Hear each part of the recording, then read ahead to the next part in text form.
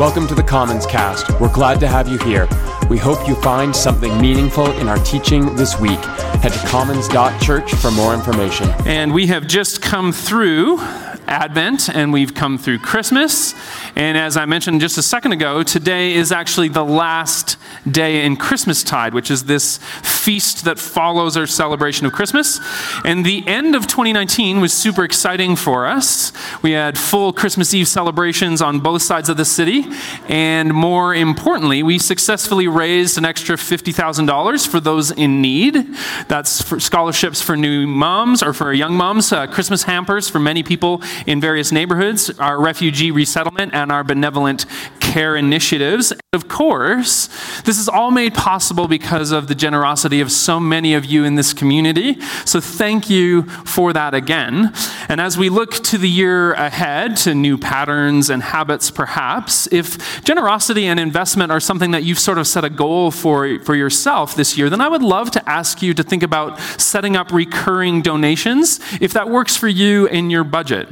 Now, you can set this up and you can manage and you can edit it directly from our website at commons.church. And automatic donations happen to be a great way for you to plan your generosity, as many of you know this, but some people don't realize that it's super helpful for us as a community as we budget and we plan, as we forecast for the coming year, which I will note just quickly that our annual general meeting is coming up on March the 11th, and our 2020 budget is going to be presented there along with all of our 2019 financials. And this is actually a review year for us, so everything's going to be sent out this year to a third-party accounting firm and then be back and ready for us for the AGM, which everybody's actually welcome to come to that meeting. All of the documents for it are going to be posted online.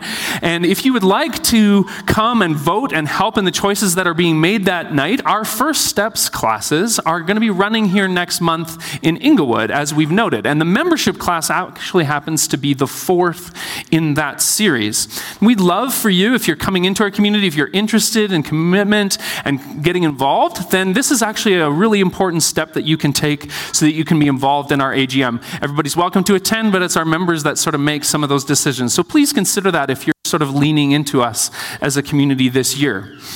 Now, we hope that everybody had a wonderful New Year's, and in the words of a terrible Instagram caption, that your problems last only as long as your resolutions. Right? It's terrible. It's terrible. All kidding aside, this new year is actually here, and with it, a new decade, which might spark more reflection for some of us than usual. Now, and some of you may not know this, but I'm actually turning 40 this year, and I'm one of the lucky ones then who is approaching 20 years lived in my second millennia, having spent my first 20 in a different one. And that perfect symmetry is actually something that I'm aware of, especially because of how it comes to us. And from this point on, I'm actually more a child of the 2000s than the 1000s. And this is a time of year when many of us find ourselves looking back and looking ahead for perspective, and you're going to see me here carefully avoiding the already overused 2020 vision pun.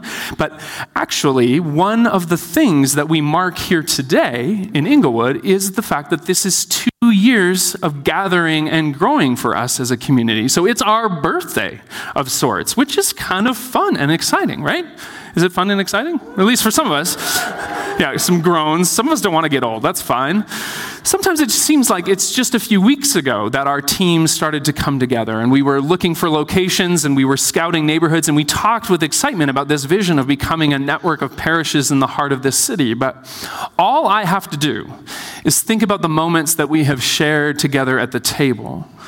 The times that we have met in home group conversations, how some of you have children today that you didn't when we started, how connections and partnerships have started here in Inglewood as we reach out into the neighborhood, how pancakes breakfasts have happened, after school playground sessions and pub chats, and how so many of you have joined us along the way as we've been on this journey. It's been great. But one of the things that I want to say especially today is how grateful I am to serve with so many of you.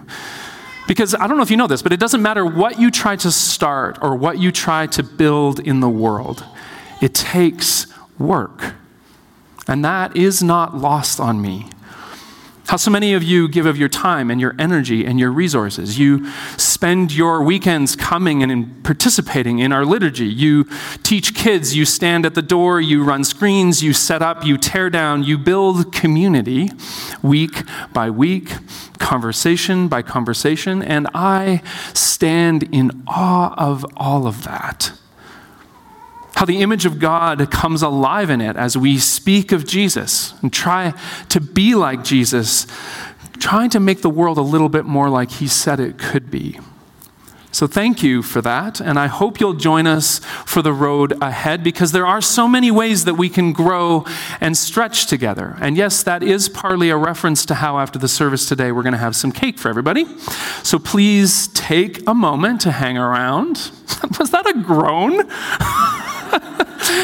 Why do we even do these things? Well, we're having cake, and I invite you to join us for some celebratory conscience-free calories, especially today, okay?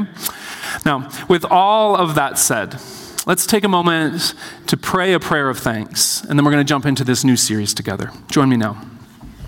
God, with us, the light that guides our feet, the path that carries us along it.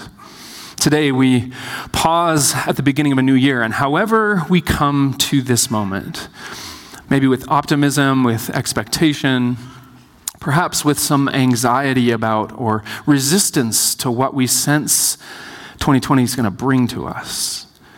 With all of these postures, we come and we confess our need and our humble hope that you will be with us along the way. Today, we also pause and we offer thanks for the sacrament of community, for how it comes to us and how it brings us beyond ourselves, how it holds us in our weakness, how it reminds us that this project of renewing all things really does start in the simplest of places. For the kindness we've received as we have faced one another, we give thanks. And for the hope of relationships and homes and communities made new in this city and beyond, we give thanks. Be with us now, we ask. Amen. All right, so today we are beginning a new series together, and as we often do at the beginning of each year, we're going to jump into a conversation that we as a teaching team shape based on our conversations with so many of you. See, we actually always hope that our teaching here at Commons is intellectually engaged and honest, but we do more than read books and nerd out on Bible stuff to come up with content. We pay attention to the kinds of things that are pressing in so many of your lives, which is why, from time to time, we take a bit more of a thematic approach. And instead of working our way through a book or through a passage of Scripture, which is our sort of steady diet, we take an idea and we carry it. And we come to the Scriptures with that idea, and we see what comes to light as we do, which brings us to swipe right. More on that in a second. See, because writer and minister Eugene Peterson once wrote that being a pastor means that people generally talk to you about two things: how to be in relationship with God and how to be in relationship with people. Actually, Peterson was a bit more direct. He said that pastors generally talk to people about prayer and about sex, which I will just say you don't need to feel any pressure to talk to me about next time we're having coffee. Seriously. I'm happy to talk about all kinds of things like YouTube and careers and even impeachment if you're really interested in that. But I kind of get what Peterson was talking about, because I do talk with people about intimacy with God and with others, as many of us do on the team here at Commons, which is why we felt we should start the year by talking about what it means to form good, meaningful, rewarding connections, and thinking deeply about what it means to be human beings with brains and with souls and with bodies, and how to live with all three of these things as we try to integrate our spirituality and our sexuality. Which brings us back to the series title, one that I realize needs some explanation for some of us here. See, because the world we live in is a little different, and it operates on different patterns than it used to. We're actually only about 100 years from romantic relationships not actually being a thing in the world. Almost all marriages were arranged and put together in almost all cultures around the world because women were seen widely as and treated widely as property. So fast forward to 2020, where people, some of you perhaps, can use a phone and create a profile on dating apps like Tinder that offer individuals a steady stream of photos from others' profiles, each of them a prospective connection. And all you got to do is swipe right on the screen to let that person know that you're interested. And let's be honest, swiping right is not any more superficial than a look across the room or a nervous phone call or dancing the night away with a stranger or whatever awkward thing you did in the past to connect with somebody you were interested in. But a recent Harvard study found that for some people, swiping was replacing physical connections with actual people, with some saying that despite significant efforts, they were having little success in their connection making and in their dating. And when asked what they were doing, they claimed that they were spending hours on Tinder every day. Just swipe, swipe, swiping away. And what that means is that swiping right is more than a current social media practice. It's just the most recent example of our longing for meaningful connection, and how we sometimes try to take a shortcut and reduce and avoid the work that these things actually take. And that means that this conversation we're having today, it applies to everybody in the room, whether you're on Tinder or not, whether you know what Tinder is or not. Anyone, literally anyone who's curious about, looking for, working on, or living in a relationship. I think that covers all of us. Now, over the next couple weeks, we're going to explore some of what it means to do this work. Thinking about the role that our hearts and our souls play as we come alive, and as we risk and we wound, and then we try again. And how we are, in fact, beings with bodies, and how we're supposed to use them to build intimacy with others. But today, we're diving into this idea of how we think about our most significant connections. And we need to do that because, yes, at Commons, we do our best to be thoughtful. And as a Christian community, we use the scriptures to help guide us in this mindful work, especially because of how they reveal God in Christ to us. The challenge, though, is that, the stories and the texts of Scripture that we use, they aren't always clear on what the best models and practices are for us as spiritual and sexual beings. So often, quite frankly, they don't seem to be all that concerned with telling us what the rules are. And by this I mean that, yes, the Hebrew Scriptures do begin with the story of a man and a woman and how their relationship is a model for a kind of singularity or monogamy and oneness. But then very quickly, the ancient heroes of this Hebrew story are often seen having multiple partners, like literally all of the patriarchs do this. And many of the main characters have illicit sexual encounters, like this guy named Judah, who has one of these things with a prostitute, who just also happens to be his daughter-in-law. This stuff is actually in the Bible, guys. And if you fast forward, you come to King David, who commits murder so that he can have somebody else's wife, a woman he's already slept with, coincidentally. And by the time you get to the Christian scriptures, where at one point Jesus tells his followers that they need to reject their parents and reject their partners. And then a little later, this guy named the Apostle Paul tells his friends that he really wished they were all like him, celibate and single. You would be hard-pressed to say that the scriptures have a uniform ethic when it comes to human sexuality. Especially because if you go back through each of the examples I just offered you, you're going to note that the divine story advanced and came to life in the middle of all of those different stories. God revealed to Abraham this husband to multiple wives. Yes, God was revealed, and a divine covenant was made with Abraham to redeem and restore all creation. Judah sleeping with a prostitute? Well, don't forget that that woman's name is Tamar, and her story is one of power and justice and finding voice, and her name is in the lineage of Jesus. King David, for all of his foibles, saw his family grow and continue through the marriage that he came to through adultery and murder. And his wife, named Bathsheba, mothered and ruled her way into the narrative of God's redemptive story. And then, of course, you have Jesus giving his instructions to young people who would ultimately remember and tell the story of God with us. And Paul, well, yes, he sometimes seems a little bit off on some of his really strict prescriptions, but you cannot doubt his hope that all would come to see Jesus as he had. Which is all to say that as we come to ancient texts to find wisdom and insight for how to live, we need to learn to read redemptively. I mean, it seems like that's what the text is teaching us across the entire catalog. Where time and time again, God doesn't seem so fixated on making it clear what sexual practices are taboo. The point of the stories isn't even to know what code to follow or what morals to practice. The overwhelming point seems to be that God works with us, step by step, to flesh out the story. And that's one way to read an ancient text, for sure. Back to this in a moment, but I imagine that this is something that you might need to interpret your own story too.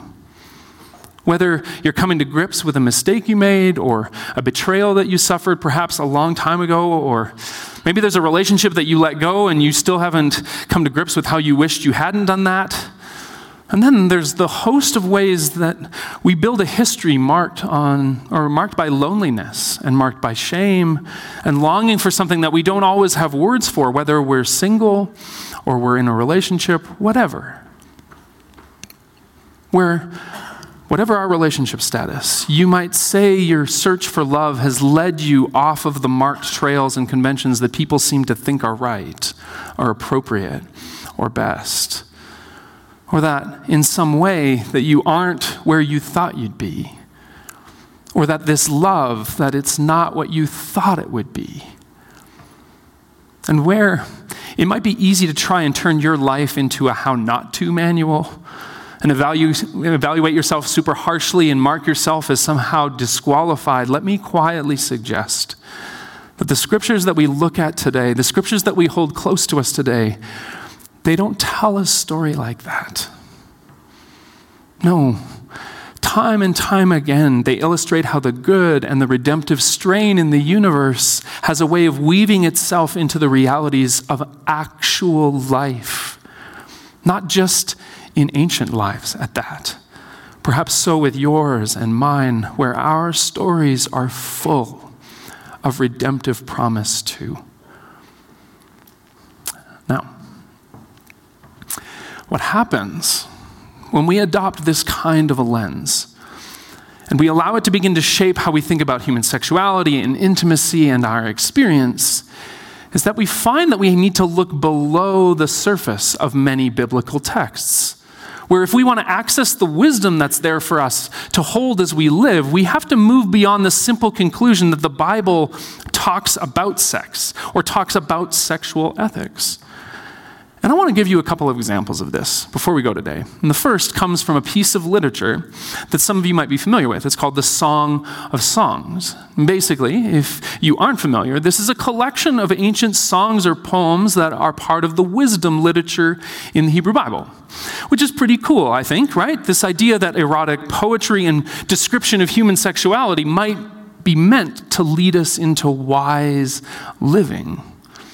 Anyway, the poems themselves generally map the relationship of a young woman and her love interest, who happens to be a young man. And their descriptions of each other are included, and their descriptions of their encounters with each other are there too. For example, in chapter 4, the young man describes his lover. "How beautiful you are, my darling. Your hair is like a flock of goats." And at that point, we aren't really sure where he's going with his pickup lines, but we're going to follow along. He continues. He says, "Your lips are like a scarlet ribbon. Your mouth is lovely. Your neck is like the Tower of David. Your breasts are like two fawns." And like a slow panning shot in a film, we're actually following his gaze downward. And he is on a roll. He keeps going as he says, "Until the day breaks and shadows flee, I will go to the mountain of myrrh and to the hill of incense," at which point some of you are begging me to stop reading because you don't have to be an English major to understand what's going on here. And to be honest, his frank description of his lover's genitals and his intentions aren't usually the stuff we talk about in sermons. Now, to be clear, The following chapter sees this young woman describe her lover's body, how he is altogether lovely. And this reference she makes in verse 14 to part of his body resembling polished ivory is seen by both conservative and more progressive scholars as an obvious reference to male genitals. And this mutuality, where both partners participate in this description of each other and their enjoyment, this is something that scholars think is really important. Where this text doesn't follow some of the patriarchal patterns of other ancient texts, where female bodies are just objectified and commodified, but rather there is a clear representation of mutual pleasure and delight and celebration in human sexuality here. And it would be easy to read this text as an endorsement of sexual exploration and experience, but there is something more going on here. See, because there's this interesting little reference later in the poem where as the young man describes his lover again, he says, 60 queens there might be, and 80 concubines, and virgins beyond number, but my dove, my perfect one, is unique. The young women see her and call her blessed. The queens and the concubines praised her. Now, what's interesting is that some scholars see this as a not-so-subtle critique of the ancient King Solomon's harem, which is rumored to have included 700 wives and 300 concubines, where the ancient poet here, in a different culture and time than our own, is pointing towards a higher ethic than merely the glorification of sex, the beauty of our bodies, and the primacy of pleasure. Those are all good things, the poet says. But they aren't at their best if they're just blindly pursued and blindly collected and blindly hoarded, or frivolously engaged in with no consideration for ourselves or for those that we're intimate with. No, the poet says, in the words of the young man, he says, there might be innumerable ways for us to pursue and find pleasure, but these, they pale in the face of this mutual love I've found, in the face of committed partnership, whatever that might look like. Now, that's a bit of a racy example. We're going to cover another one before we go today. And for this one, we go to the story and life of Jesus, where in Matthew 19, we find Jesus caught in this debate that's going on in his life and in his time about divorce. And the text says this, that some Pharisees, who were these religious rulers and teachers of Jewish law at the time, they came to Jesus to test him. And they said to him, is it lawful for a man to divorce his wife for any and every reason? Now, Jesus responds to this question by pointing back to the beginning of the Jewish story, Adam and Eve, how partnerships like that one are blessed by God and that we shouldn't break them.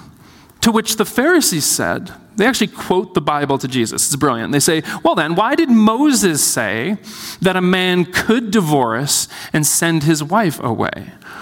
And they think they've tricked Jesus here because, see, in ancient Mosaic law, in Deuteronomy chapter 24, there was this stipulation included that if a man married a woman and she became displeasing to him because he finds something indecent about her, super vague, he was to write her a certificate of divorce and give it to her and send her away. And in Jewish law, this is actually pretty gracious. This meant that this woman was free to go and remarry and secure a life for herself as she pleased. The problem is that by the time of Jesus, there were two interpretations of this particular law that had developed. And they had formed into two schools that were started by two rabbis who lived just before Jesus was alive. And their names were Hillel and Shammai. And Shammai, he's the more conservative of the two. He believed that this law in Deuteronomy 24 implied that divorce should only ever be allowed in cases of unfaithfulness or of significant immorality happening. Whereas Hillel, he has taken this law from Deuteronomy 24. He said, hey, Moses lets us do this. And you know what that means? This means that men have license to divorce their wives for offenses as indecent as burning the soup. For real, that's what he said. Sounds like a really great guy. So what we see is that in Matthew 19, these religious leaders are pulling Jesus into this debate of whether the law allows for divorce at all, or if it lets men divorce their wives for ridiculous reasons. And what's interesting is how Jesus avoids the whole mess. See, on one hand, Jesus sides with the conservative school where he basically says, look, marriages are a big deal.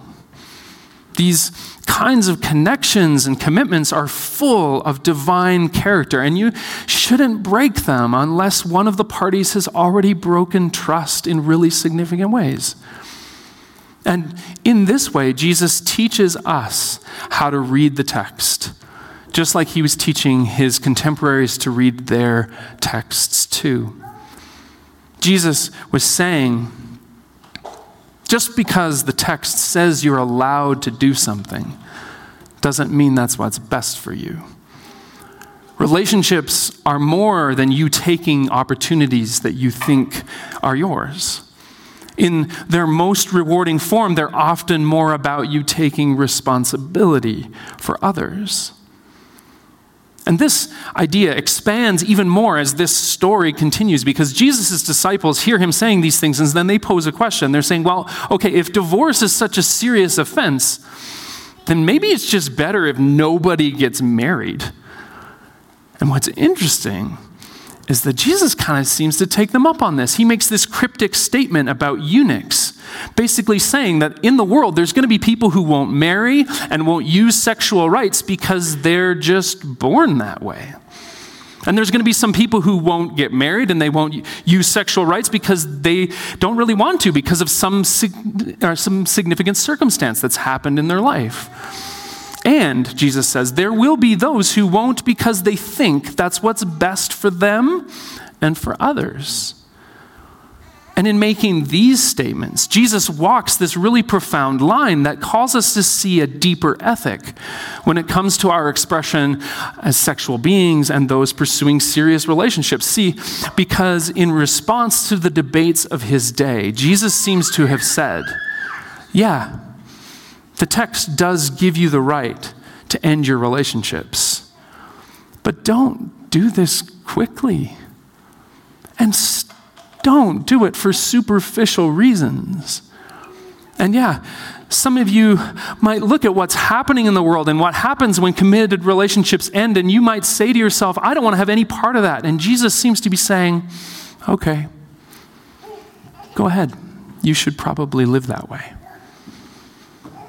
But Jesus' openness has a not so subtle call behind it, where his teaching gets at a truth that some of us might need. How so often we have a tendency to want to downplay boundaries and rules as a tool of our preference, as a means to get what we want. And how this often works against the kinds of commitment and care for others that are necessary to build the connections that we actually crave and desire. Yes, our most significant relationships are complicated, Jesus says. In fact, he admits this. And yes, you have the right to pursue connections that are pleasurable, Jesus says. Yes, you always have the right to choose what's best for you. But he calmly and carefully adds, don't ever treat each other like opportunities to be taken advantage of. And don't ever assume that everybody has to form intimate connections in the same way. Please, Jesus says, treat each other with care and honor the divine potential in your most intimate moments and take responsibility for those that you are closest to. And that is an ethic that we can all carry with us forward. Because regardless of whether we've been married for decades or you're at the height of your dating life, maybe you're single, maybe you're in a fulfilled and committed relationship, or perhaps you're actually exploring your sexuality and you're seeking wisdom and you're making choices about who you're going to be. These texts sometimes feel like they send us mixed messages, when in fact, if you look under the surface, at their core, they teach us to trust God's faithful and persistent presence in all our living, and in our search for pleasure, and in our work to build committed partnerships, and in our attempt to keep going when things don't go perfectly. ultimately teaching us to read redemptively and our lives in turn. Where ancient poetry calls us into the good things of our human experience, naming our beauty as sexual beings, but calling us beyond the mere pursuit of physical experience into committed places and spaces that hold us and heal us. And where Jesus simultaneously invites us to reimagine boundaries and to tend the right ones.